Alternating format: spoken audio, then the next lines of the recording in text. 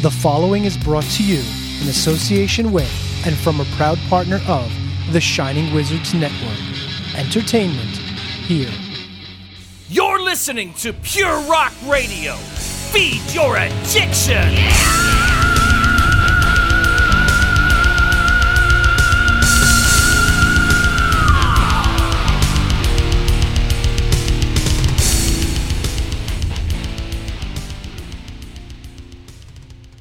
Tonight's episode of Radioactive Metal is dedicated to the memory of Warlord guitarist William Samus. Hello, this is Per Wiberg, and you're listening to Radioactive Metal.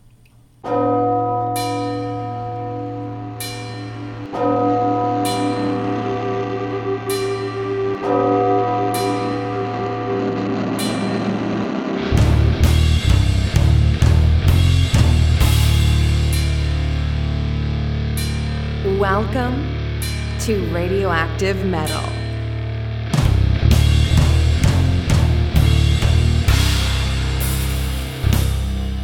This is Radioactive Metal, your source for news, views, tunes, and interviews. Here are your hosts, Snowy, Rock, Corrine, and Aaron.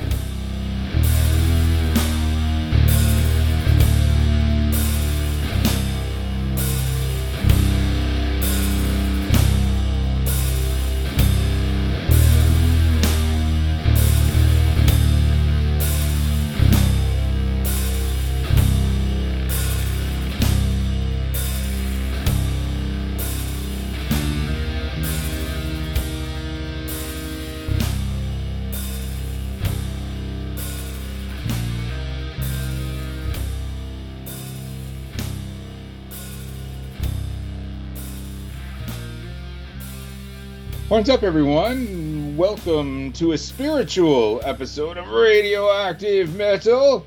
This is episode 655, and I'm Snowy White. And this is Aaron, and dear listeners, this episode, like every episode, is brought to you by the great metal people at True Cult Coffee, TRVEKVLT Coffee.com. The hottest, the blackest, the most metal coffee out there. I hate when I build myself up and then I lose my train of thought. I'm like, darn it. Really, even though I can't apparently get through this, you should still buy True Cult Coffee because, one, they're great people. They support this show and they're metal. This isn't somebody slapping a logo on something.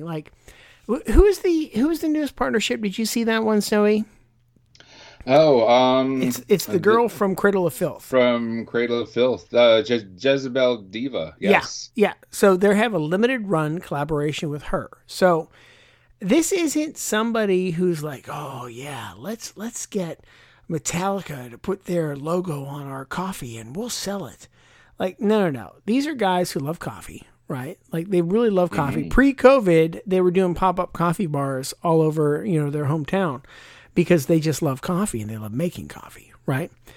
So you've got that going on. And then when they go do collaborations, they're not looking for what's the big mainstream act that's going to draw the most attention. They're like, nope, what's somebody cool? Who's somebody cool we like? Yeah. That we really dig that, we could partner with and do something fun, right? And that's what you get when you get True Cult Coffee. So order today, right? Go out there to truecultcoffee.com, TRVEKVLT coffee.com. Subscribe, because not only will you not run out of coffee, you will get not one, but two great bands every month, occasionally three. And you'll know those bands because we typically like to feature them in our other metal segment here, sponsored by True Cult, the Mandatory Metal. So that's that. It's metal. It's coffee. You need it. Go get it. Hugs and kisses, Aaron. All right, Snowman, what's going on? Well, we went full on once again with our True Cult Coffee. That's, Thursday nights, as we mentioned last episode, is kind of date night in Snowy Manor living room. We make a pot of this and we put on some cool records and just enjoy. This time round, this week, after we made a wicked pot of that incantation tribute to the GOAT, True Cult Coffee, I had bought a new record. I'm going to be touching upon. I ended up taking a couple trips to the record shop just by virtue of the day that we're getting to this episode. One of the records that I picked up was this really cool spoken word sound effects record depicting the Sleepy Hollow and Rip Van Winkle stories narrated by Boris Karloff. Wow. It was something. It was something else. Yeah. So as Mrs. Snowy and I were glued once again, just like the old War of the Worlds record that we did a couple weeks back. Once again, we were glued to the quote-unquote radio, old-time radio, okay, with our coffee, and we absolutely loved it.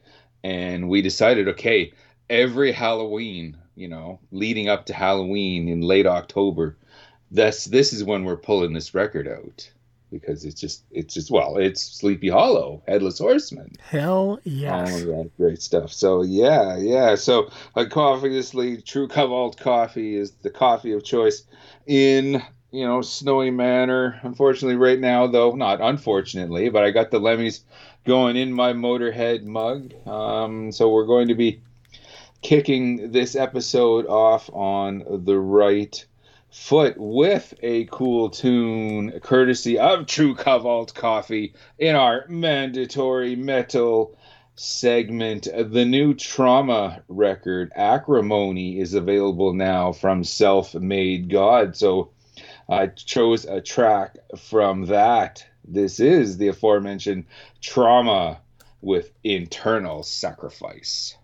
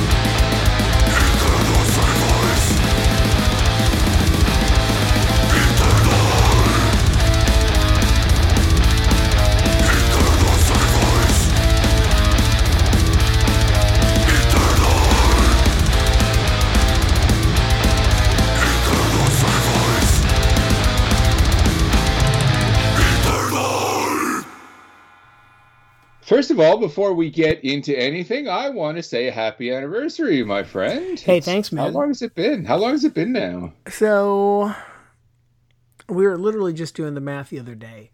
And the hard part is that we met in an even year. We got married in an even year. So then I always mess up the math between how long we've been together and how long we've been married. I believe we've been married 17 years. Wow. Okay. And how long have you been together? Well, if we've been married 17, then we've been together 19. But if we've been married 19, then we've been together 21. So that's where I get into trouble. But I think it's 19 together, 17 married. So what is, and don't give any too much personal information, but what day do you guys acknowledge? Like your wedding day or the day you started dating? We used to celebrate the day we started dating all the time. It was the 11th. Okay. And then it became the wedding day, like once we got married. All right. No, that's fair. It's just because because there wasn't that much time between, like, you guys were only dating for 2 years. Yeah. There was 10 years for Mrs. Snowy and I before we put it on paper and all that. So we've always acknowledged, the day we said we are official. We are, we're not seeing anyone else. We're not, and that is the day. I believe that was third period French, right? Is that how the story goes? It was in high school. Yes, it was in high school. That blows a lot of people away when they hear, "Man, you've been together since high school, and you're 50 now." And she hasn't had to hide your body anywhere yet. Yeah. That was going to be my next question. You've been with Mrs. Aaron all this time, and she hasn't killed you yet either. I know, right? What's your secret? I know. Well, I've been. I wish I could do this smoother, but I wanted to quote the Princess Bride and be like, "Well, I've been slowly building up an immunity to arcane poison." There we are. I think every married man listening to this right now is going, "That's right." We're sitting down today. We got home and we're just kind of chilling before I start cooking dinner and things. And we're watching a show, and it's like one of those reality house hunting shows. And the woman is clearly like making all the decisions. And my son is like, "Well, why doesn't she ask his opinion?" I'm like, "Trust me, your opinion is her opinion if you want a happy marriage." That's right. Well, for me, like, I give Mrs. Snowy like 80%, 90% of whatever. Okay. That way I'm guaranteed the 10% because I only want 10%. Okay. So if I give her 90, that way I'm guaranteed for whatever it is I want. And there's no arguing. I mean, you have 90% of it. You want 10%, argument over. You know what I mean? Yeah. So, yeah, they say marriage is 50-50. No, that's why marriage is the divorce rate is 50%. Yeah. I've never believed that. You should make it 60-40 if you want your marriage to last and all that. You know what we got to do one of these times? Okay. Like we should start a relationship advice program and all that, because I'm kind of being tongue in cheek, but I think I could do it. I think I'm qualified. Everyone with their fancy degrees and their pieces of paper they got, in a fancy school, that doesn't mean shit. If you're, been married 32 years, I think you can talk, and so something to think about. Before we get into our Metafix, and this is kind of somewhat related because I finally saw Wonder Woman 1984. Yes. Last night. On my last trip out to the record shop, I stopped at the CD place as well, and I grabbed the I grabbed the Blu-ray. And the reason I'm bringing this up is I remember a little while back, when the movie was first hitting theaters, and there was this so-called controversy regarding, there was this brief scene with some punk rockers in 1984 with a Cro-Mags shirt on. Okay, do you recall this? Oh, yeah.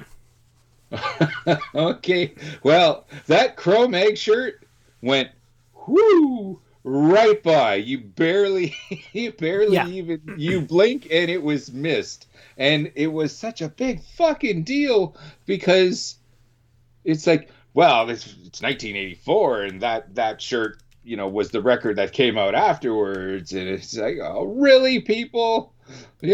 And just for it to hardly have, like not even a second screen time. It was just, I rolled my eyes. Normally it's Mrs. Snowy rolling her eyes about shit I'm doing. I was the eye roller last night, though. I was just, really? Here's the best part about people freaking out about that. The reason that shirt made it to the movie is because the director wanted to feature the Cro-Mags because she was a fan and she's friends with John Joseph. So, well, there you go. Yeah. John Joseph gave her the T-shirt. Right on. So this means that Patty Jenkins is a sister, eh? Yeah. She's down with the gang here. Yeah. Right on. Right? But I mean, like, for everyone who's upset, so you're going to argue with John Joseph? No, not in the least. Like, I've been in the man's presence. If there's some guy I ain't arguing with.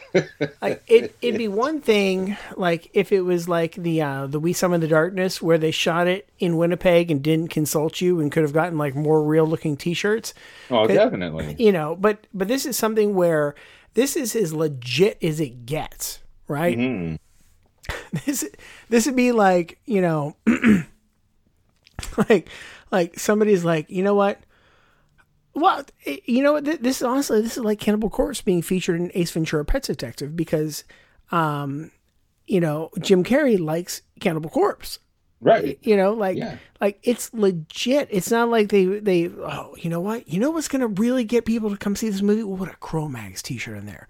Nobody's thinking that. That'll bring in all those nerds. Yeah. Nobody's thinking that. It's there because they're like, yeah, I fucking love this. I was listening to Cro-Mags in '84. Mm-hmm. Like nobody was concerned about is it the exact same t-shirt. It was the point, like, I don't know. We're getting upset at the wrong things here. We should be like, yeah. I think so. Yeah, somebody's singing our praises, For sure. 1984, I loved Wonder Woman and I loved the Cro-Mags. And now, fast forward all these years, I love Wonder Woman and I love the Cro-Mags. Any version and all that. Hey, so hey, can't argue with that. What's going on with your mental fix, my friend? All right, man. So let's see here. So the only thing I can really recall this week, and this has been one of those weeks, is I was listening to a podcast with Dean Del Rey, and I can't remember if I sent it to you. I feel like I might have sent it to you. But he interviewed this dude called Christian James Hand. And he's a studio guy, and I mean, he was a drummer and, touring musician, and then he started doing mixes. And so he gets in the studio and basically he started collecting like the stems, right? And don't anybody ask me how to explain what stems are other than it's something to do with the tracks collected. I still don't understand it because I approach recording the same way I approach recording on my tape 4-track. Like, you've got this amount of tracks, don't fuck up, right? That's essentially the extent of my knowledge, right? That's how I do it. It's just a big digital tape machine for me. So anyway, he gets the stems and he can break down the mix that way, right? So he does these shows, quote unquote, where he'll pick a song or two and, the audience will help him call stuff out, but then they'll just go and like mix these songs, but then like solo tracks. So it's the last 30 minutes of the Christian James Hand interview if anybody's like anxious. But the first thing they do is AC/DC's Let There Be Rock. Okay. Dude, you want to talk about getting fucking chills? Just chills, right? So they're bringing everything up and then they start soloing Bon Scott's vocal. Anybody who says he's not a great singer really needs to go listen to that episode, and you're going to hear a power you don't hear in probably 90% of the singers on the airwaves today, right? I mean, this guy could do it, like, and that's what, like, Dean's a huge AC/DC fan, so that's why they picked that one, and they're listening to it, and they're talking about it, and he's like, listen to that vibrato. He's like, listen to that vibrato, right? And so they go through that. I wish I could remember everything they did because everything they played, I was like, shit, this is amazing. Like, and just, they're pulling tracks down, bringing stuff up. It's like you're just like, I mean, and I mean, for anyone who's listened to the show, like Snowy and I, we are crazy music fans. That's why we do this, right? Mm-hmm. And so if you're really a fan of music, like just chill. Like the hairs on my arm standing up, you know? And then he's like, okay, he's like, check this out. He's like, Lemmy is a god. And it's funny because, like, you know, he's all over the map with the music, but you don't get to hear a lot of other people say this. You know, he's like, Lemmy's a god. He's like, when I get my TV show, I will have a shrine to Lemmy and that everybody will come and pay homage to. It's like they'll kneel down and pray before we get started with the show, you know? Mm-hmm. And he has the stems for the Ace of Spades. Oh.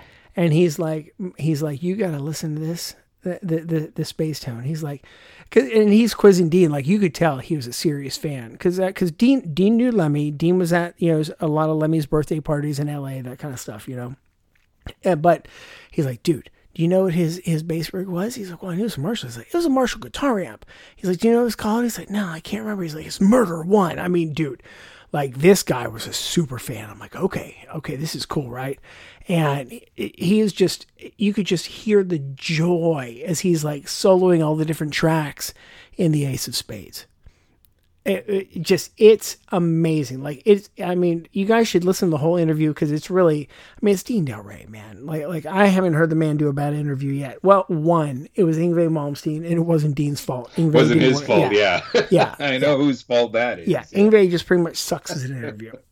So, but like Dean just kills at interviewing, and this is no exception, man. Like, they're in the studio together. So this, and there's the best part. So, you know, Dean's a huge AC/DC fan, and every year, except for this past year with COVID, he would do an AC/DC tribute show, which I was going to go to before COVID happened, and I missed, and that's a whole other thing, and I'm still kicking myself for it. But he's like, pull up Let There Be Rock Again. Dude, I would have sworn that they were punking us because Dean sounded dead on like Bon Scott. And if he hadn't changed up one of the words or just changed up the delivery a little bit, I would have been like, okay, bullshit. Like, that's the same track. And it was killer. It was just so killer. Like, it's so good. And I follow this guy on Instagram now because I want to see his shows. He's been doing Instagram shows.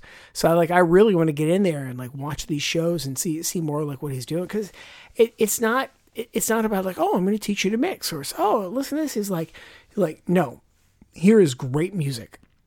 Here's the music that spawned everything you hear today. Oh, I know. He had a James Brown tune. I think he had Funky Drummer. Okay. And that was one of the ones he's like, check this out. He's like, you're going to hear James say, and I can't remember what he says. I think he says like, give the drummer something like that. He's like, you're going to hear James say that. Listen to what happens. He's going to lean into it just a little bit more. He's like, that is the sample on every fucking hip hop record you've ever heard. You know, he's like, right here, this is where it starts. And like, I'm listening to drums. They are the cleanest drums I've ever heard in my life. I like just the timing. Like, and the thing is, like, I don't think they ever used a click track, right? Because, like, have we ever had the story about James Brown and the Blues Brothers movie? Have we talked about that? It sounds familiar. Okay. I know we have spoken about the Blues Brothers on this show. The Blues Brothers, like, is literally the movie that like kind of changed my life with music and car chases, right? And so in that movie, James plays the Reverend Cleophas James, and they're the Triple Rock. And I always wondered why his track just sounded a little bit different than all the other music. And the reason was James can't lip sync. Like, he couldn't lip sync. He couldn't lip sync. And it was his fucking track. He couldn't lip sync to his own stuff because he doesn't do the same thing twice. It's James Brown. It's a new performance every time, man. And so, like, they had to basically record his take live. So they recorded him singing live when they filmed it. Like, that's what they did. He lip synced his live track. Yeah, he had to. He had to because like he couldn't lip sync to his own music. And so he made it live to background tape. which I think is fantastic. So, like, you hear James in there, and so I mean, so knowing that and knowing what a force of nature James Brown is, this drummer really has his work cut out for him. And dude, he was like the atomic clock. Oh my goodness! Like again, like I get chills talking about this man. Like it was so great. And because I mean, you know, like we talk about metal on this show, but I think it's been pretty well documented. I love, you know, just about everything. Yeah, I just like good music, you know. And I mean, you're the same way, you know. For sure. You know, we don't talk about it often, but like we just enjoy good music. That's what we like about this shit, you know. And just dude, to hear it like. Oh, like I still get chills thinking about it. It's great. But anyway, so everybody should check that out. Christian James Hand. Find him on Instagram. Dude, it's just great stuff. But yeah, that's really all I got, man. What's going on with you? Right. Well, you know, your anniversary and all that. Once again, congratulations. So obviously you had a lot of other things going on. Myself, though, like I said at the top of the hop, I actually hit the record stores a couple times here, so I'm not going to get into every little thing that I picked up, just kind of some of the highlights here. But I'm really stoked about this Tribute to Capitalist Casualties compilation tribute album that Rotten to the Core Records just dropped. Our Radioactive Metal alum from a couple episodes ago, Brad from Ion Ear Control, he brought in a couple editions of that, and it's like, save me one for sure, because, you know, Capitalist Casualty is fantastic, very influential band. And as you'll recall, probably about a year and a half ago, we lost vocalist Sean Elliott. Yeah, we dedicated the show to him, and we talked about that tribute show at one of the clubs where, in between bands, all they played was Capitalist Casualties music in between sets. And it's grindcore, all right, it's political grindcore, but man, it still tugs at the heartstrings in a situation like that. And this record kind of did as well. Just a fantastic lineup of really cool, both established, for what it's worth, both established grindcore and hardcore bands, and some lesser known bands that I hadn't heard of, including Radioactive Metal alum Clitorati, Sick Tired, Yakopse, Falsa Doom, PLF, Massgrave, all sorts of really wicked hardcore and grindcore paying tribute to this great guy. Yeah, for sure. And a bunch of names that we're going to have on as well. Like pretty much every band that I mention in this Metal Fix, now that I go over this, it's like we've had them on, or it's, you know, a bucket list band that I do want to have on, including Drop Dead. I grabbed their, you know, a new copy of their latest record, Drop Dead Prelude 2020, whatever you want to call it. And of course we had Paul from Drop Dead when I spoke to him from at the Quebec Death Fest a couple years ago, which now, we just got the word that it has been rescheduled, Quebec Death Fest in September. And our good buddy Ducky and I, we were making our way. You know, things were in motion. We were on our way, but it's been rescheduled. The Grindcore Festival, Ear Slaughter in Montreal, has been rescheduled, and all that. And we're so close. You know, I got my first shot. You know, we're so close to the rest of the world. Hey, I was going back to normal. The first shot, saying that, by the way. So what vaccine were you getting? Because I heard they were pausing one up in Canada. I can't remember why. I don't know. I don't know which one it was. I probably should have. But you're doing one of the 2-shot ones, right? Yeah. I think it's everyone. Well, no. When's your second one? We haven't heard from them yet, but we anticipate hearing, you know, within the next week. Okay. Yeah. So once that happens, you know, my whole family is ready to go in that department. I'm just, shows are still going to be a whiles off here in Canada. I know in the US, festivals and shows, there was that big hardcore festival in New York that raised some eyebrows, like what's going to happen with that and all that, whether or not it was a good idea for them to do it. That's neither here nor here nor there. My point is, like, the US is moving forward, and unfortunately Canada, we're still a little, well, here, let's wait and see until we're all better protected. All I want to do is get my both shots so I can get some semblance of a social life. Yeah.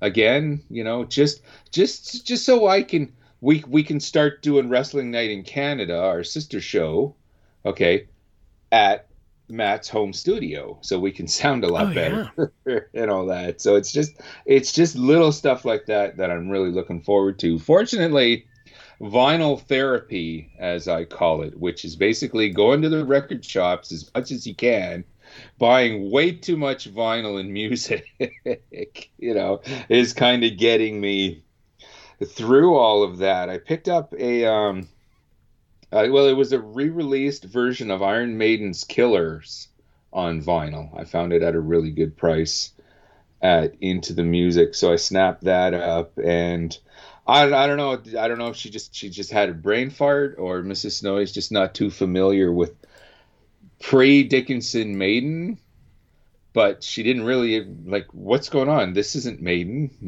It's like, is this the new one? Did they get a new singer? Oh, it's funny. Like, I'm kind of the same way. Like, I know the first two records, but I don't listen to them as much as I listen to Dickinson singing those songs, like on Live After Death. Right. And that's fine. Like, I discovered Maiden, with Number of the Beast, and I had to go back and all that. I'm going to quickly throw this question to you. Yeah.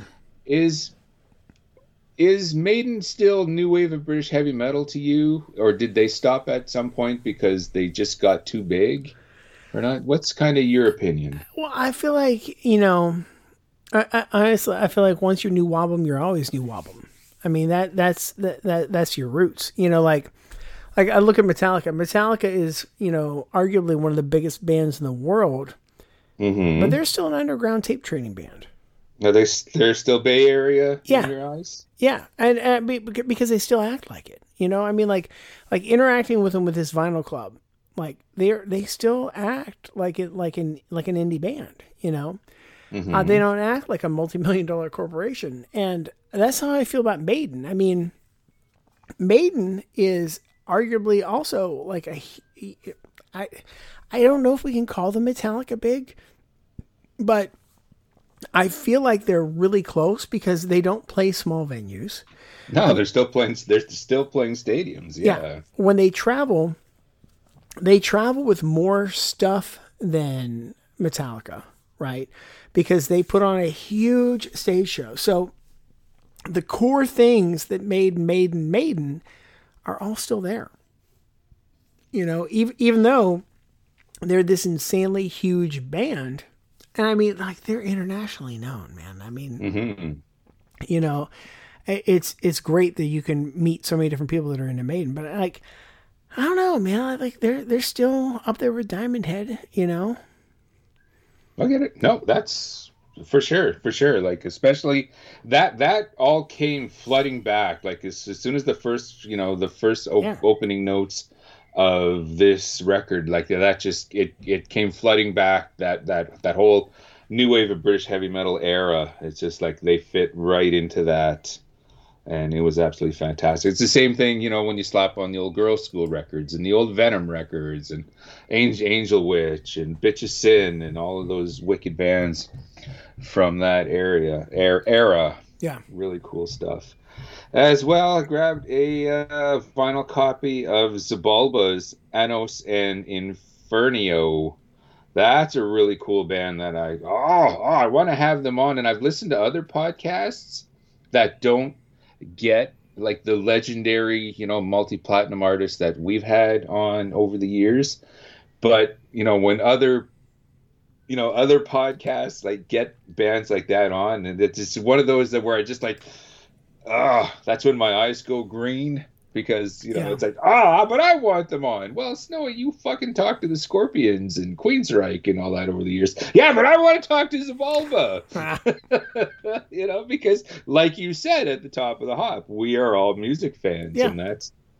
and that's what counts. That's why we do this. So super excited as well.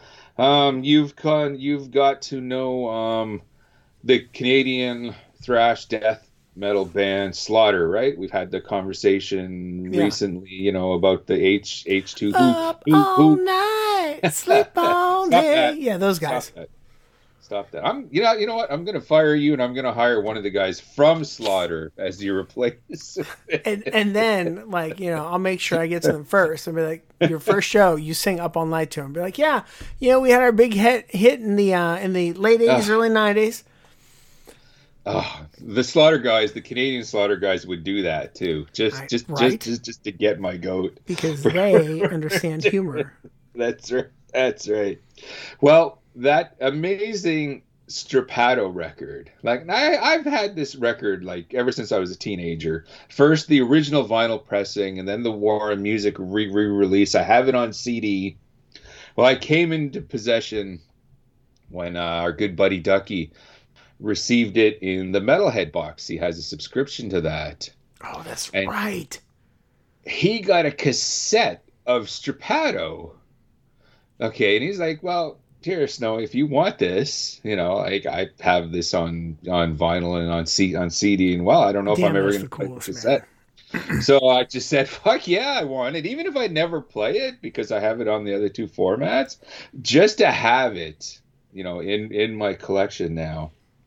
I'm so excited about. And finally, before we get to some records that came across my desk here, speaking about how much we all love music, you have various different forms of subgenres and various different styles, I grabbed a vinyl copy of the Superman 2 soundtrack, the original Christopher Reeves from 1979. Yeah. Okay, this was absolutely fantastic. And this record had both of us, Mrs. Snowy and I, just glued to the stereo listening to that. And it kicks off with the main theme from those movies that got established in the first, the whole John Williams score.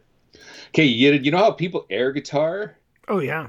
Okay, I was air conducting. I was going for air violin, but that's good too.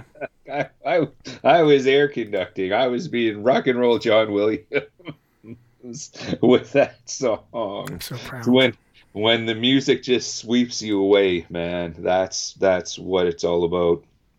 A couple of really cool records that came across my desk. Swedish metal rockers Thunder Mother released a really cool record, Heatwave. I love that name. Last year, yeah, and they're a fantastic band as well. Their record Heatwave came out last year. Well, this time around they gave the record the deluxe edition. Okay, with some new songs as well and some live stuff and just all those other really cool bonuses. And that's a fantastic band. That's a great record. Yeah. I want to have them on the show when we can as well. The latest release from the metallic hardcore band Extinguish came across my desk. Their self-titled EP from Creator Destructor Records. If you like, your hardcore with that tinge of metal, which I love that, obviously. Big time. I was really digging that. And finally, we're going to drop a track from this record right now. We want to say hello and happy birthday as we speak. And congratulations to Radioactive Metal alum Lori Bravo, her of Nuclear Death fame. Well, as you may recall, just about 6 months ago, we had her on just because of who she is and, of the legendary Nuclear Death and all that. She mentioned in that interview this great new record that she was working on called Bare Bones. And it's called that because it's stripped down. It's just her writing, recording, mastering. She did it all herself, did all the instrumentation herself, and it's just stripped down, really powerful music. If you are expecting, Bride of Insect Part 2 or whatever, no, you're not going to get this. But what you are going to get is a double album, almost like 2 hours of just some absolutely incredible music. So I'm going to recommend everyone grab this record, Lori Bravo's Bare Bones, loribravo.bandcamp.com. It's available now. Happy birthday, my friend, and we're going to get you on the show just as soon as we can. So we're going to drop that record right now. First song, side 1 from Bare Bones. This is Lori Bravo with Pink Moon.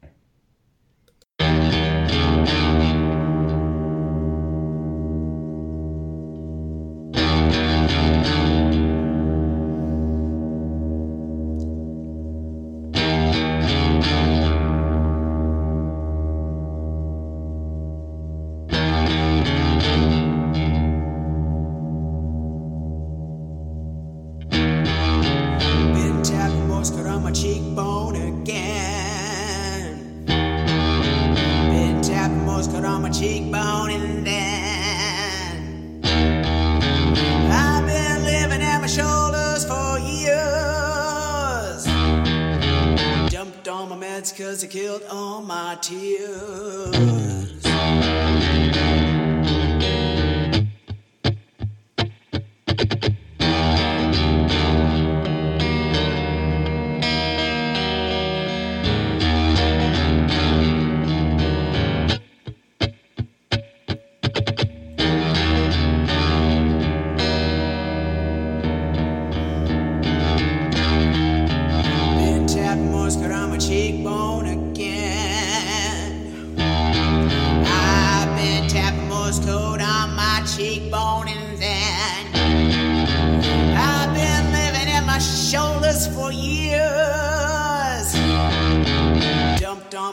Cause it killed all my tears. Pink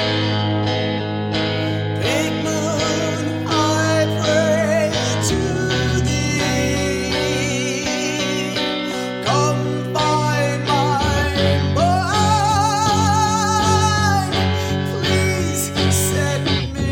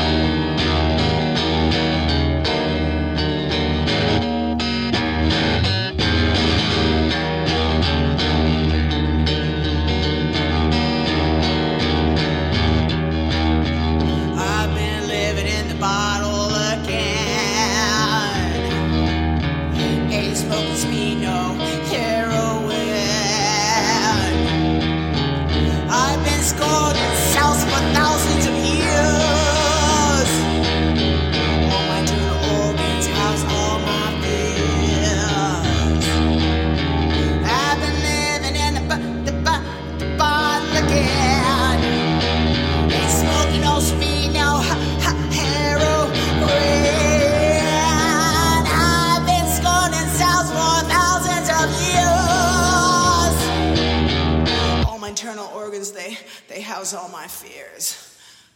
Oh, pink moon, I pray to thee.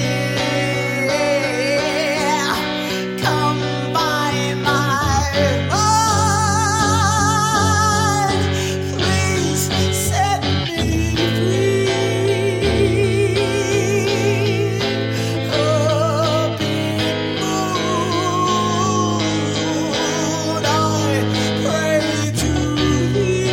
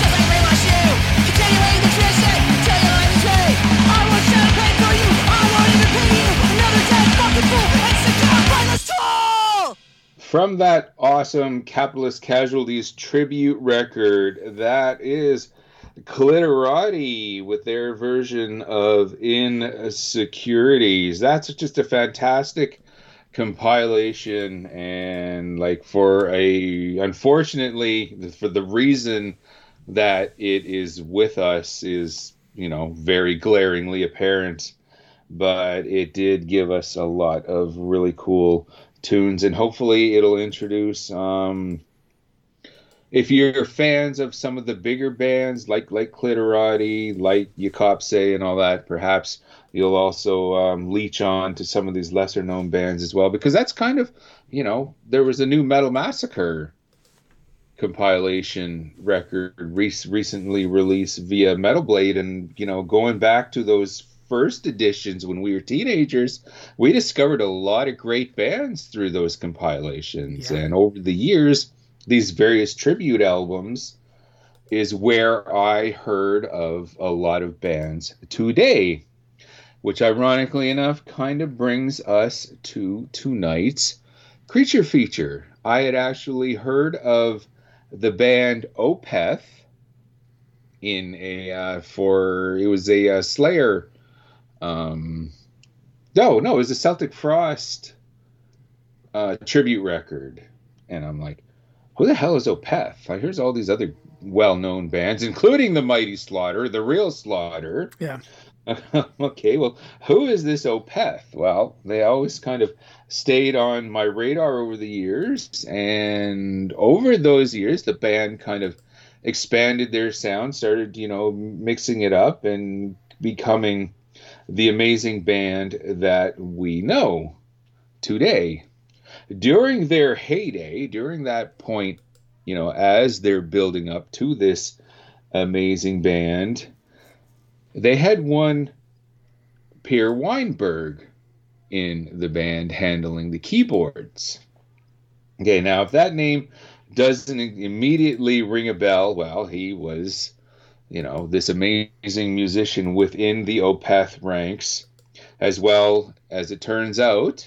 He was a live member of Candlemass for a number of years between 2012 and 2019, and is a current member of Spiritual Beggars, the band featuring Michael Amott and Charlie D'Angelo as well. So if the name doesn't ring a bell, the pedigree definitely will, and we're going to pound the name Per Weinberg into your head because his new solo record is available now, and what a kick-ass title this is. All is well in the land of the living, but the rest of us, lights out. Wow. Okay. So when this record came across my desk and I was asked, so do you want to talk to Mr. Weinberg and all that? I'm like, yeah, especially after giving his Wicked solo record That's so a cool, spin. man. It's definitely, yeah. So we got him on the horn. We sat down. We went over gave the once over about the new record, and of course we had to dive into that amazing back catalog that the guy is obviously very proud of. To get us to that chat, let's drop a track from said EP.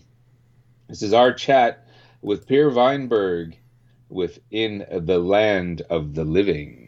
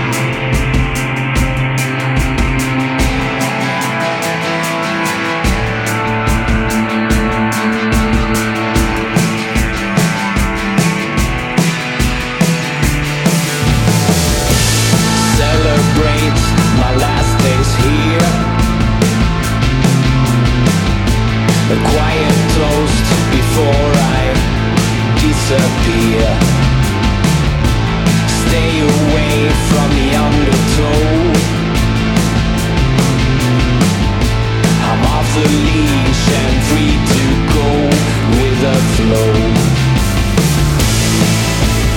Find a new destination. I'll take the high road for a change. Got a no return reservation. Follow the line of fallen angels. Never meant to cause any pain. A perfect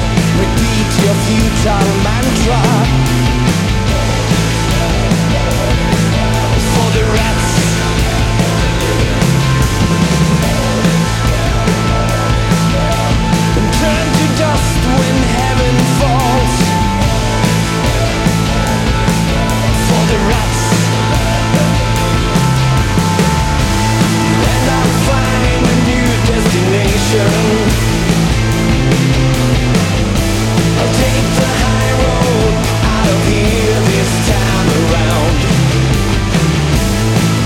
Got a no return reservation. Follow the line of fallen angels.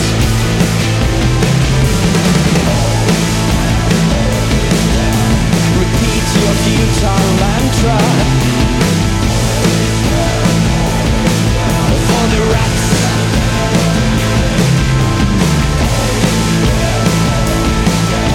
My name lives on forevermore for the rats.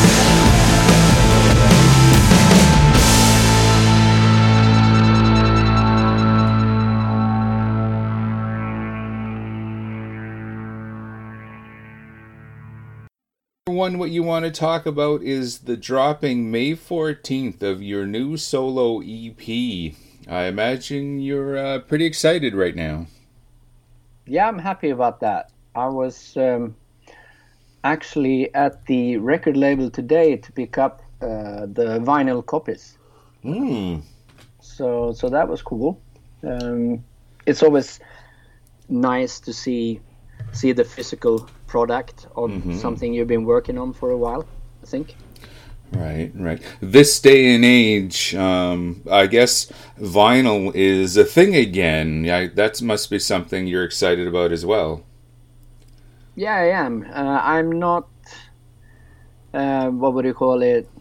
I'm fine with any type, really. Right. Obviously, I grew up with vinyl as the music format to go to. I don't have a problem with buying CDs either. I think it works fine with me. And then we have the digital as well. So I don't think there's a good or a bad one as such. I'm very fond of the physical products since I do quite a lot of freelance work doing album covers and merch and stuff like that as well. Right on. Well, you're definitely a jack of all trades. Fantastic. Why is there any rhyme and reason behind a solo EP right now? I guess it's the release date has been pushed back to you know what. The intention was that to have it out maybe like late last year. So, and I wanted to try and get gigs together, but that didn't happen. It's been finished since September basically. Oh, okay. And even so, my first solo album was released in 19, and I hadn't decide yet if I wanted to, do more than just playing a few gigs or the odd festival or whatever. But I didn't really think of it as a touring commitment as such. But after a while, I thought, why not? So then I sort of came up with the suggestion to the label that I can do an EP before the next full length, and I'll try to get some gigs together for that. And then COVID hit the world, and so I didn't have to think so much about live work for a while. Right. Yeah. Unfortunately, that's everyone. I know it's. Yeah. I mean, it's the same for everyone. So, I mean, it is what it is. I'm super happy that it's being released now. So that's really cool. For sure, and it sounds fantastic. Thank you. Maybe describe, because probably the majority of my listeners would know you from some of your previous outfits as well, but maybe kind of describe in your own words, your sound for this EP. I think it's a continuation of the first album. It's a way for me to work and with a lot of influences or music that have influenced me my whole life, but maybe I haven't had the opportunity to use so much in the bands that maybe people know me from, like Spiritual Beggars and Opus and Kamchatka, and I played with Candlemass a lot as well. So this is kind of a really cool way of being creative and try, for me, new things. So it's basically a mishmash of lots of different stuff that I've listened to and through the years, and like anything from 70s kraut rock, some progressive stuff, to alternative and noise rock. And I think the challenge is to blend all of that so it sounds, what would you call it, coherent. Mm-hmm. So Right on. Excellent. Yeah, I gave it a spin. It's some fantastic stuff, for sure. The name of the album, All Is Well in the Land of the Living, but the rest of us lights out. Wow, like that is quite the title. What's the who, where, when, and why behind that amazing name? That was a line. That was the first lyric line I came up with when I started working on the lyrics. And also, I set out to write, like one long song. So I would say that I still think of it as one long song in 4 sections, more than 4 separate songs, so to speak. Right. And all the lyrics are based on a track from the first album, which is called Anywhere the Blood Flows. So when I started writing this and thought of it as a long song, I liked that story from that song, and it felt like I could continue exploring that. And this title, those were the first words I came up with. And then after a while I thought that, okay, I'll divide this, so this will be the name for each part, because if you look at the EP, it's if you divide that into 4 sections, that are also the track titles. Mm-hmm. Did is the playing this EP live? You could do it all together as one as well. Yeah, all the songs go into each other, so to speak. I could. I haven't. I mean, obviously, playing live is mostly just a dream at the moment. Mm-hmm. so, but it's definitely something to think about when I have the chance to play it live. Absolutely. Right on. Well, we'll definitely be looking for that, and hopefully, when the world gets back to normal, I'm here in the middle of Canada. Okay. Hopefully, yeah, you can make your way. You can make your way across here. That would be really cool. You mentioned some of the artists that you've worked with in the past, and I know my listeners would be like, oh, why didn't you ask him about this? Why didn't you ask him about this? So they'd probably want to know mostly about your time with Candlemass. Okay, were you, I guess that was from 12 to 19? Yes. Were you an official member, or is it live? It was mostly live. No, I was a live member. It was a bit when Leif asked me. They asked me to play keyboards in the band, mm-hmm. and I did that from 12 to 14. and Leif got ill and couldn't tour, so then I filled in for him on bass, and they stopped using a keyboard player after I switched to bass, so to speak. Mm-hmm. So I played bass with Candlemass between 14 and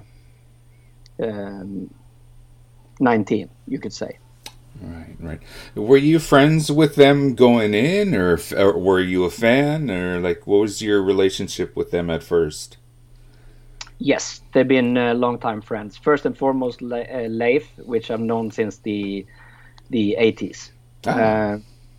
And also, I mean, Candlemass were one of the bands, the Swedish metal bands that I grew up on. So it was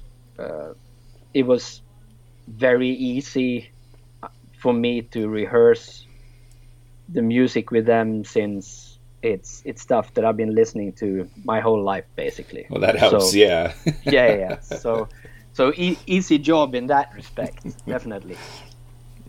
Right on. And as well, your work with Opeth as well. My listeners would probably want to know a few things about that. I imagine, it was an experience you enjoyed? I did, yes. I enjoyed it a lot. I'm very proud of the years that I spent with the band. I mean, obviously, they're still going. I had a good time. It was in a sense like the same situation as when I got asked to play keyboards in Candlemass, like musically speaking, because neither one of the bands had used keyboards before. So then you have to sort of go overboard with things, and it was the same when I started playing with Opeth. It's first I toured with them for a year, basically, as a session dude and live musician, and after that they asked me if I wanted to be in the band. So as much for me as for the band, it was good to have that year and try different stuff, things out, to see what worked and what wouldn't work. And then when it was time for the first album for me to do with them, it was a lot easier because we knew each other, both musically and as people. So yeah, we definitely have to congratulate Opeth on all of their success. I remember the first time that, and I believe this was before you had joined, but they did they contributed a song on a Celtic Frost soundtrack. Yeah. Or a tribute. And they sounded much different then as they do now. Yeah. As well. Do you think you contributed a lot to that? I mean, Michael is the songwriter, so he writes the words and the music. So Opeth will go, where he feels like they are going, so to speak. I mean, he steers the ship creatively. So I think he's a big music nerd. I think I'm a big music nerd, and the rest of the guys who plays in Opeth these days, they're also big music fans. So it would be, I think Opeth is definitely not a band that would benefit from doing the same album over and over. Right. I think it's a band that need to change constantly. I think that's what it's all about for Michael as well, to find new ways of presenting his vision and so on. I think it's pretty cool. I think it's cool to have a band for almost 30 years and still be curious about music and where you can go with it. That's super cool in my opinion. Yeah, it's definitely the sign of a musician. When you just said almost 30 years, it's like, oh, that's right. It's hard to believe. Like, Yeah. the years are going by too fast, my friend. We got to slow down here. Yeah. Yeah, well, and finally, I'll let you get on with your day, but my listeners will also want to know the current status of Spiritual Beggars. I imagine they're still a thing and you're on board? Yes, but there's no plans or activity at all at the moment. Right. We did quite a lot of things for within, like from 2010 until 16, released 3 studio albums, live album, and reissued stuff with bonus material, and toured on every album as well, which, I mean, it was pretty intense considering that every guy in the band also do other bands. So, Right. So, and since then, it's been very low key.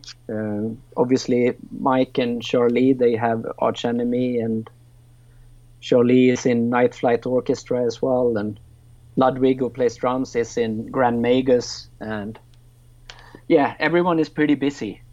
Anyway. Yeah, that's probably the best thing to do is this. Every idle hands are the devil's playground. So, yeah, it's best we all keep a little busy. When was the last time you spoke to Michael? Ooh, in person a couple of weeks ago, I think. Oh, that's good. We're on the phone a lot. Well, that's well, yeah. Yeah. So no, we talk to each other very often, if not in person, via mail and text. So. Black heart, your soul is burning.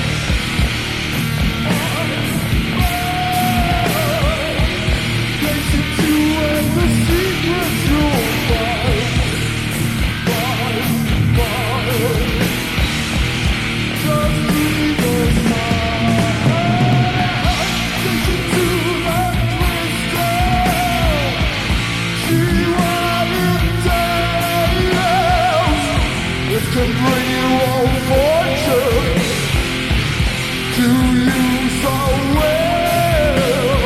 It's the secrets you can see in the crystal, the crystal ball. And if I watch the crystal ball, the crystal ball.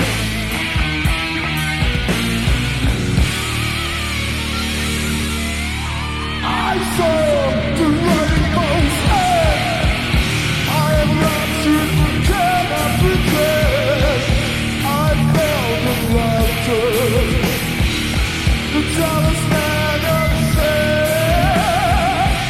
Gazing to the crystal, see what it does. It can bring you all fortune to you. So well, there's some sad things you can see in the crystal ball. The crystal ball. In the crystal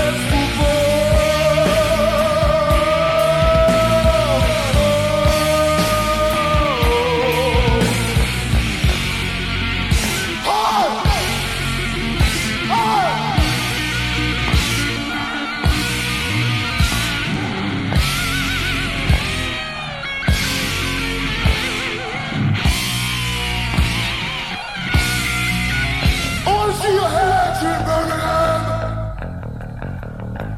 All you girly people out there, come on.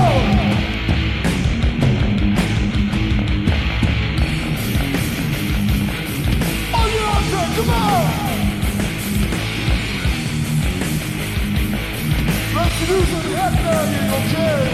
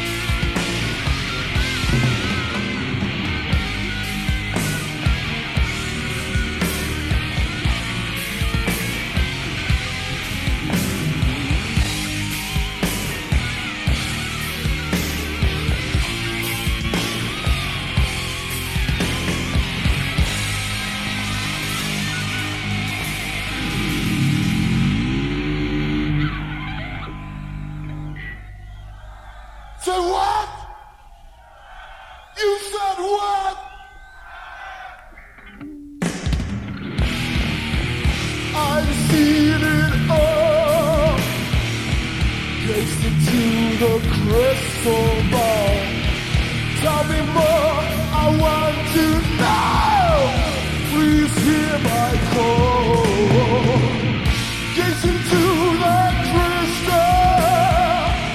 See what it does. It can bring you a fortune. Do you so well? It's a treasure to see again. In the world, the crystal ball. In the crystal ball.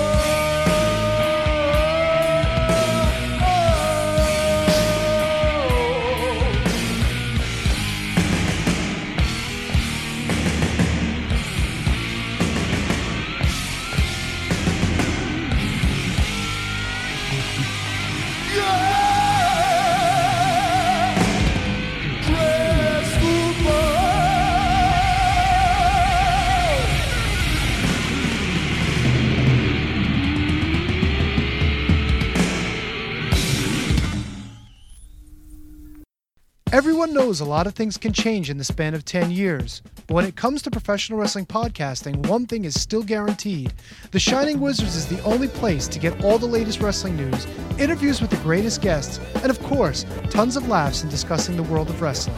The show is still available on Monday nights at 7 p.m. East on rantdmradio.com and Rant Entertainment Media on the TuneIn app. And it's still available on all podcasting platforms. To check us out, head over to shiningwizards.com, where it's still wrestling talk and talk about wrestling. There are only 3 good things you need in life: sex, beer, and pure rock radio.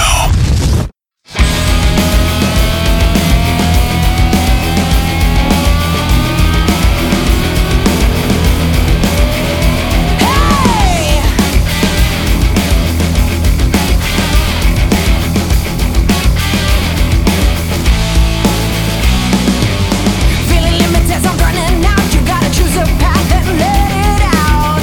Being lost and full of doubt, you gotta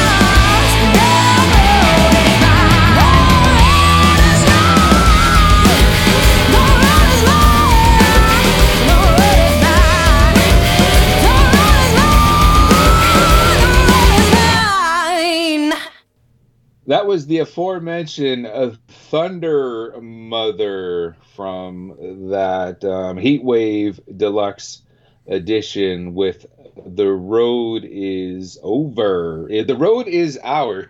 I'm sorry, I should say. And I chose that record not only because they're a killer band, as you just heard, but they are Swedish. They are Swedish. Swedish, yes. Just like before that was some live Candlemass with Crystal Ball from the 2007 re-release Epic Dumicus Metallicus release, which I'm sure, that's one of those debut records, okay, that you heard back in the day that you knew Candlemass were going to be something special when you first heard that record, and it definitely worked out. So yeah, The Road or Heatwave from Thunder Mother, be sure to run out and grab that as well. Like I said, available right now, courtesy of tonight's Creature Feature. That's Mr. Per Weinberg. All is well in the land of the living, but the rest of us, lights out. Fantastic record. And you can tell just by hearing that song and the rest of this EP and through this interview, like, this guy, he is a musician's musician. For sure. Like, this isn't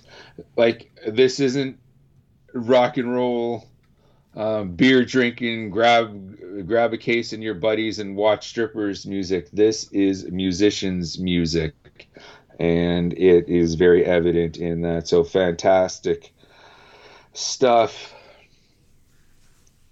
Speaking of Maiden, as we spoke about a little bit earlier, but no, you know what? Before that, I promised myself before I got into it, because I think everyone knows where we're going, I want to start it off positive, and I want to congratulate the Go-Go's. Dude, for getting into the Rock and Roll Hall of Fame, because that is a band that definitely deserves it. I've been a Go-Go's fan since the very first record, and even after, they had their time in the sun, they split, but I just remained a fan. Their reunion record, which was like 10 years ago now, and their live reunion DVD and all that, I still love that stuff. And I'm just the documentary, the Go-Go's documentary on HBO was absolutely fantastic last year. We talk about that. It's an amazing band, very influential within at least the hardcore punk scene as well, because the Go-Go's had their strong roots within the LA punk scene. Oh yeah. Well, they have been inducted into the Rock and Roll Hall of Fame, and this I didn't know. Okay, they were congratulated by the Alternative Tentacles Records, saying, we have someone in the Hall of Fame, because Jane Wiedlin apparently put out a solo record on Alternative Tentacles last year. And I said, holy shit, I didn't even know that. Yeah. Isn't how cool that is? So you want to talk about punk cred? Okay, right there. If you're going to put out a record on Alternative Tentacles, you got something going on. So congratulations. Horns up to the Go-Go's. Now, not so much, as you might have figured out, my mood has significantly changed, because for some reason, despite being one of the most influential bands ever of any genre, still playing stadiums, still creating, fantastic new music, Maiden got snubbed again for the Hall of Fame. And it's just every year. Really? Like, what the hell is it going to take? Like, what's going through your head with that? Well, so who are the ones that made it? And I should have had this pulled up. I feel. Well, we got the Go-Go's, and I guess horns up to the Foo Fighters as well. Right. Plus Jay-Z, Carole King, Todd Rundgren, and Tina Turner as well. Well, wait a second. It wasn't Jay-Z. It was LL Cool J. No, it's Jay-Z. I got it right here. No. I thought it was LL Cool J. Oh, no. Additionally, LL Cool J, Billy Preston, and Randy Rhoads will receive the Musical Excellence Award. Okay. I almost forgot that. Congratulations and horns up, to the gone but not forgotten Randy Rhoads for, they're giving him his definite due. I don't exactly know what the Musical Excellence Awards is, but it sounds cool. Well, I wonder if that's kind of what they were doing when they were inducting sidemen. Like, I think it was 91. Was it 91? Or was it 92 when they inducted Leo Fender?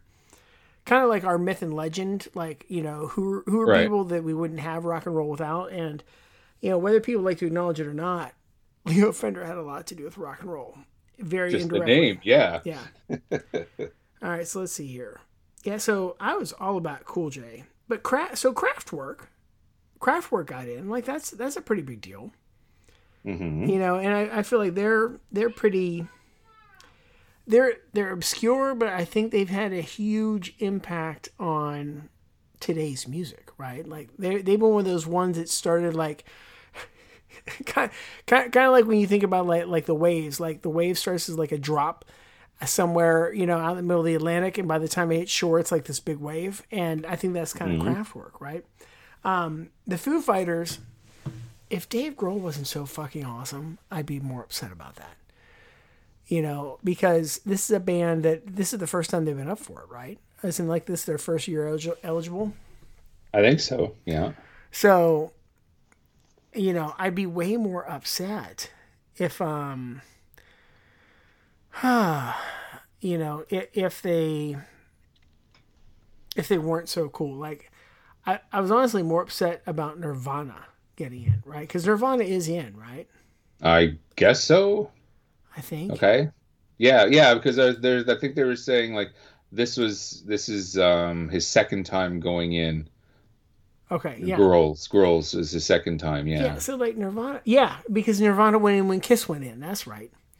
And so I really took issue with that. Like, I don't think Nirvana did near for rock and roll what everybody likes to inflate that they did, and I'm really going to be interested in, like, let's see, Nirvana was 94. So we're already getting close to 30 years. So like another 20 years, if anybody cares about Nirvana the way they care about Hendrix. Right. It'll be interesting to see, yeah. Yeah. Is anybody going to be like, oh, Kurt Cobain, man, yeah. Like no, like now Dave Grohl in another 20 years, people are like, yeah, Dave Grohl's the fucking man. I mean, dude, Dave Grohl's metal. Whether he wants to admit it, anybody, I mean, he purposely put together Probot so he could play with Lemmy. Oh yeah, for sure. He's got the cred. Yeah. So like, I can't figure out why like a band like Kiss took so long to get in. Why Iron Maiden's taking such a long time to get in, right? Mm-hmm. Because I mean, they're still. I mean, so. Do you think the problem is the fact that like how you summed up, like, is the problem that they're still doing it, that they're not has-beens? I mean, the Foo Fighters got in, but I feel like the Foo Fighters aren't even quite Maiden. Oh, they'll never be Maiden. In terms of that, Maiden, it goes beyond metal.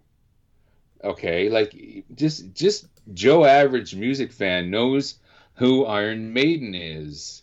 So why, like, because I immediately think the whole social prejudice against metal, and I still believe that, but I would think, okay, that it didn't run this deep, okay, because like just it's the people that are doing the voting should know, the impact that Maiden has, whether or not you care for the tunes or not.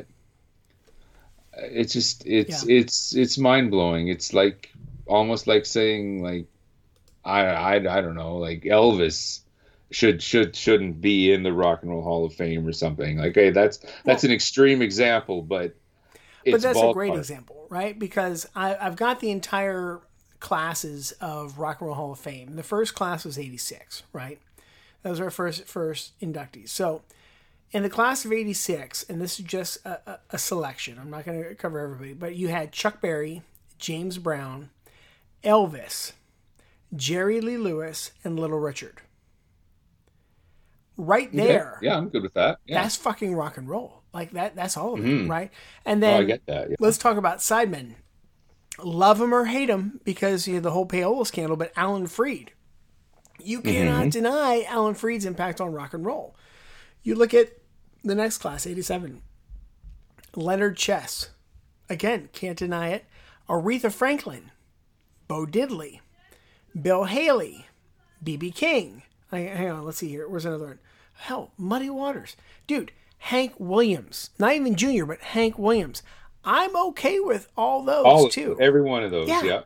Because so let's skip ahead, right? So let's go to like who's the class of 90? Because we would have been you graduated before me because I had to do kindergarten twice. That's a whole other story. But so the class of 90, the Who, the Kinks, the Four Seasons, the Four Tops. Oh yeah, I get all that. Yeah, Louis Armstrong, like these are all great, right? All right, let's skip ahead to let's just do 5 years. So 95. Hall Ackerman. I don't know who he is, but 95. Janis Joplin, Led Zeppelin, of course, yeah. Martha and the Vandellas, dude. Frank Zappa.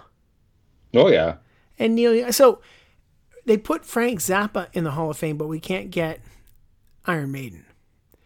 Zappa is not accessible music. No, it's not. So that should tell us what's going on with the voting today. Because like anyone, but again, like if we're talking to the fans, right? You may not love Zappa. There's going to be a Zappa tune, and you're going to, and that's going to be like one of your favorites. Like one of my favorites, like the one that everybody knows that, watch out where the Huskies go and don't you eat that yellow snow, right? Okay. But my personal favorite is Brown Shoes Don't Make It. And it's just, it's a horrible song. Like, please don't listen to it and judge me. Like I like it because it's so ridiculously over the top funny because of what they're doing. Like it's very tongue in cheek. It's very satirical because that's what he was about. Right. So, even 95. So let's take a look at 2000 here. So in 2000, Eric Clapton, Nat King Cole, Hal Blaine, he was a big deal, right? Dude, James Jamerson, like a single person who didn't even have like his own stuff, but he played on every single Motown hit. If you've heard a Motown song, you've heard James Jamerson. Like I can't deny that. Hell, even Bonnie Raitt and James Taylor. Like, I can get behind that, right? For sure. All right, so let's see here. We're just going by fives. 2005. So, it's like the classes got smaller here. 2005 was Buddy Guy, the OJs, the Pretenders, Percy Sledge, Seymour Stein, U2, and Frank Barcelona.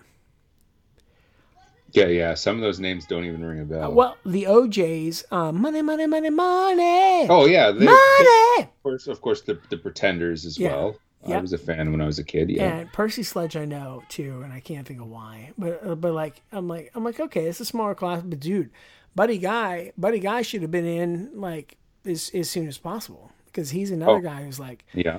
And for anyone who's thinking like, who's Buddy Guy? Buddy Guy is a blues guy, but he knew and performed with Hendrix. Like him and Hendrix were contemporaries. They knew each other. So if you want somebody that is like of that same vein, because I know Hendrix known for rock, but he loved his blues. So go see Buddy Guy when he's still playing because he's in his 80s and that man can still do it. He can still do it. Right on. Horns up to that. All right. So 2010. I think this is where we start. Oh, yep. This is the year. This is the year that pissed me off. ABBA. Okay. I get it. I get it. Okay. See, here's the thing. I like ABBA, but ABBA beat out Kiss. Oh, okay. Yeah. Yeah, this is the first year I remember being like really pissed. Now, David Geffen, I can get behind that, right? Of course, yeah. The Hollies, that's a pretty good band. But the Stooges, okay, I'm okay with that. Oh, definitely. But like ABBA. I know. Yeah, I don't know who Jimmy Cliff is. Otis Blackwell. I feel like I should probably know some of these people. Barry Mann. And then then we start getting into, when was Rage Against the Machine? Was Rage just last year, a couple years ago? Or no, they haven't gotten in yet, did they? No, they've been on the ballot a couple times, I believe. Yeah, but so I mean, I guess that we still have hope then. If Rage didn't get in, just based on somebody looking for numbers, because I thought that would have been a good band to do it. But it's like Maiden. They should be. They should absolutely be. Oh, definitely, yeah. Like absolutely. Like, because they're really important, And I feel like, at least for the genre of metal, like, because of Maiden, really because of Maiden, I think is the reason we have prog metal. Right? Well, yeah, we have a lot of subgenres because of metal, because of Maiden. And I think people who don't like Maiden would, like, a lot of those people still enjoy Dream Theater, and you wouldn't have Dream Theater without Maiden. Mm-hmm. And there's a lot of power metal I think we wouldn't have without Maiden. That's right. We wouldn't have thrash metal. We wouldn't. Yeah. We probably wouldn't even have death metal without it. Like Metallica. Yeah. So if you're a Metallica fan, but you're not a Maiden fan, which is possible now. That's absolutely possible now. But, you wouldn't have Metallica without Maiden and without the other new album guys. But I mean, no. Yeah, like it's a crying shame, but it'll be one of those things where, when you and I turn 60 and they finally make it, we'll be and there. They'll still be killing it. Yeah. Oh, yeah, probably. Right. We'll be there up in the irons, waving the Union Jack and celebrating right there along with them. For sure. Hopefully one day Megadeth will make their way into the Hall of Fame. It's definitely a band that I think should, and when they do, hopefully this situation that Dave Ellefson had found himself in will have blown over, because honestly, and I think I know what I'm going to be getting at, but I think this is just something that it's clickbait. It's clickbait. It's clickbait, story. But also I think that we're at a time where people want to react and cancel, because we've got that cancel culture thing going on, and because of the Me Too movement, people are very hypersensitive to this, as we should be. Right. So, definitely. So I want to be really, really clear here.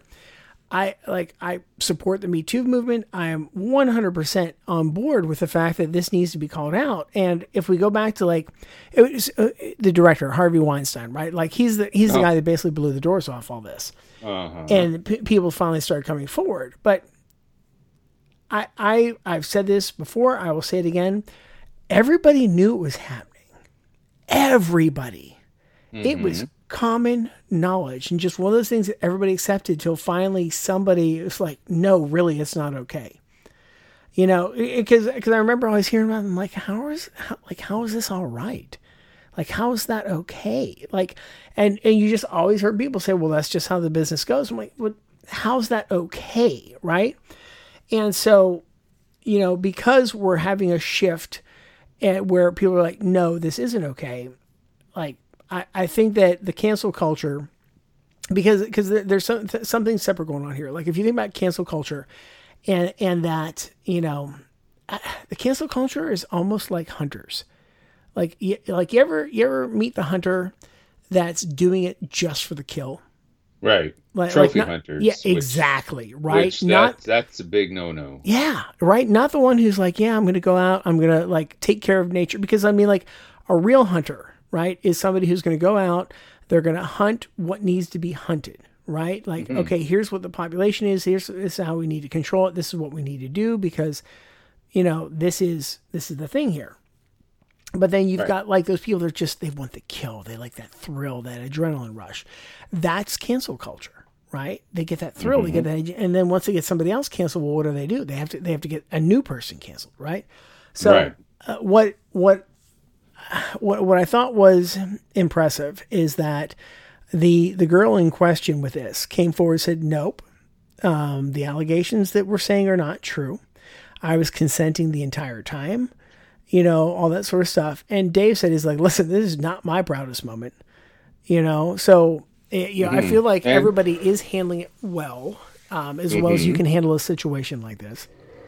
Right. But I mean, I think the important thing is here is like, if they're two consenting adults, they're two consenting adults. Right. See, You know? that's the key for me. When she came forward and said, no, first of all, I'm an adult, so never mind this grooming an underage fan. Yeah. Okay, never mind all of that. This is something that two consenting adults did. Okay, and obviously as a married man who has professed to found religion and all that, and I'm not going to argue whether or not he did or not. That's his own private personal business. Yeah. I honestly think this story, okay, is nobody's business but Dave and Mrs. Ellefson's, you know. Yeah. This is their personal business and no one else. You know, he got caught with his pants down, literally. Okay, so that's between them, and I don't. After we have this discussion, I don't want to know any more about it. Well, yeah, and that's just it. It's like we as the public need to butt out here because I mean, yes, he's a celebrity, but he still needs to have a private life. Right. And then, like the last thing I'll say is that the woman that came forward, she made a statement like, "Listen, leave him alone. I'm consenting. We're adults. I was an adult. Like everybody get out of our business." Mm-hmm. I would just want to take one step further just to make sure that she is not being coerced in any way. Right. Like, because that still happens too. But I mean, at the same time, I know Megadeth has been successful, right? Both the Daves have a decent amount of money, but I really can't see any of them having the kind of money it would take to shut somebody up. You know what I mean? Like they're not making that kind of money. Yeah, and this isn't something that's going to ruin their career. This is going to be forgotten about the second that new Megadeth record hits the racks. Yeah. What I will say, and this has not just happened in the music world and all that, but this has also happened in the pro wrestling world as well. Once you commit these acts and it gets, and you commit it, to video or to pictures and all that, the threat of it getting out to public is very real. Oh yeah, dude. Like it happened to a female wrestler when her and her boyfriend made a sex tape and all that. Oh no. Yeah, and it got out there in the cloud or whatever that means. I just know that expression and all that, and it has circulated. And all that. So, along that lines, and kind of along this whole lines, what's the first celebrity sex tape you remember? Like the first one I remember is Tommy and Pamela. Probably Tonya Harding. Really? Was that one before Tommy and Pamela? It was after Tonya Harding. The what you call it? Oh yeah. The figure skater that took out Nancy Kerrigan's knee and all that, and her honeymoon sex tape got out, and then some porno company bought it and released it, and I think pre-Tommy Lee as well. And this is totally from the hip here because I do not have this in my notes. Sex tapes. Okay. It just like when you mentioned the one with the pro wrestler, like because like, and here's the thing, guys, since the advent of the camera phone, that sexting has been going on and people are sending pictures back and forth and all that sort of stuff. And you know what? That's your fucking business. Like, nobody else needs to see it. If you want to post it for somebody else, we need to have, well, I mean, they have a site for that. Like, aren't there sites where people can upload their own amateur stuff now? I guess so. I don't know. Well, that's good. So no danger finding you and Mrs. Snowy or me and, Mrs. Aaron. But point being, so right? Stop looking, guys. She's not available. Right, exactly. But point being, like, if that's how you get your jollies, if that's what you want to do, you can do it. And that's your damn business. Like taking all morality out of it and whatever else you want to say, like, listen, as long as you're not killing somebody, like, have at it. You're not breaking laws. It's not underage. You're not killing somebody. Have a great time. By all means. So, but like the sex tape thing, like, that's the thing is, like, if that's what her and her boyfriend want to do, well, okay, let them have that kind of fun. But then, of course, like, you're right. They have to be so careful. But then that got me thinking, like, these have been leaked for a long time, back when they were still done on VHS. And as the technology increases, it's just easier for it to happen. So it's kind of a cautionary tale here to celebrities. Do as you will, but the threat is there. Well, so now, like the Tanya Harding one, now that you're saying that, I'm like, wasn't that actually, because I feel like either the morning show locally covered it, or possibly Howard Stern covered it when it happened. But like to get it, didn't you still have to go to like an adult bookstore and buy it on VHS? Yeah, because it got sold to some adult company, and they put it out. I rented it. I saw it. I rented it in the back room of a video store. I'm trying to think of something witty, but I got nothing. Like, I'm really, I'm like, what's something witty I can say? I'm like, nothing. But like, well, then I guess like the Pamela and Tommy thing, I think that's probably the first one that made it to the internet. Right? That's being hard music fans. Okay, that's pun intended, I hope. Yeah, I guess so. Yeah. I wish it was. I just wasn't slick enough, I guess. But as heavy music fans, that's probably the one that would come, to our heads first. Which I guess there's a lot of bad puns in that sentence too. I was trying to let that one go. I was really just biting my tongue on that one. I was trying so hard. Yeah. So it's definitely a cautionary tale. Be careful what you guys are doing. I swear this is a creature feed, or this is a discussion at some point. What heavy music artists we would like to see make an adult film or a sex tape or whatever, since that seems to be a thing. I don't know. Maybe next Valentine's Day. Oh my goodness! So that would be a fun Valentine's Day episode. That'd be a fun one to talk about. But it's funny, like, and maybe it's just because I'm old now. Because I mean, when I was younger, like I rented those tapes and that sort of stuff, and I would typically rent them with whoever I was dating at the time. Mm-hmm. But just now as I'm older, I'm just like, you know what? Like, good for you if you're still making them, but it's your business. I'm out. Yeah. Been there, done that. Yeah. Well, my friend, we had so much to talk about. We're kind of gonna have to forego the indie spotlight this week. But before we do that, if you don't mind, which it would totally be apropos if we went out on a Warlord song, because, like we said at the top of the hop, we lost William Samus. That's it. This has been a very spiritual episode of Radioactive Metal. I'm Snowy White. And this is Aaron. Signing off.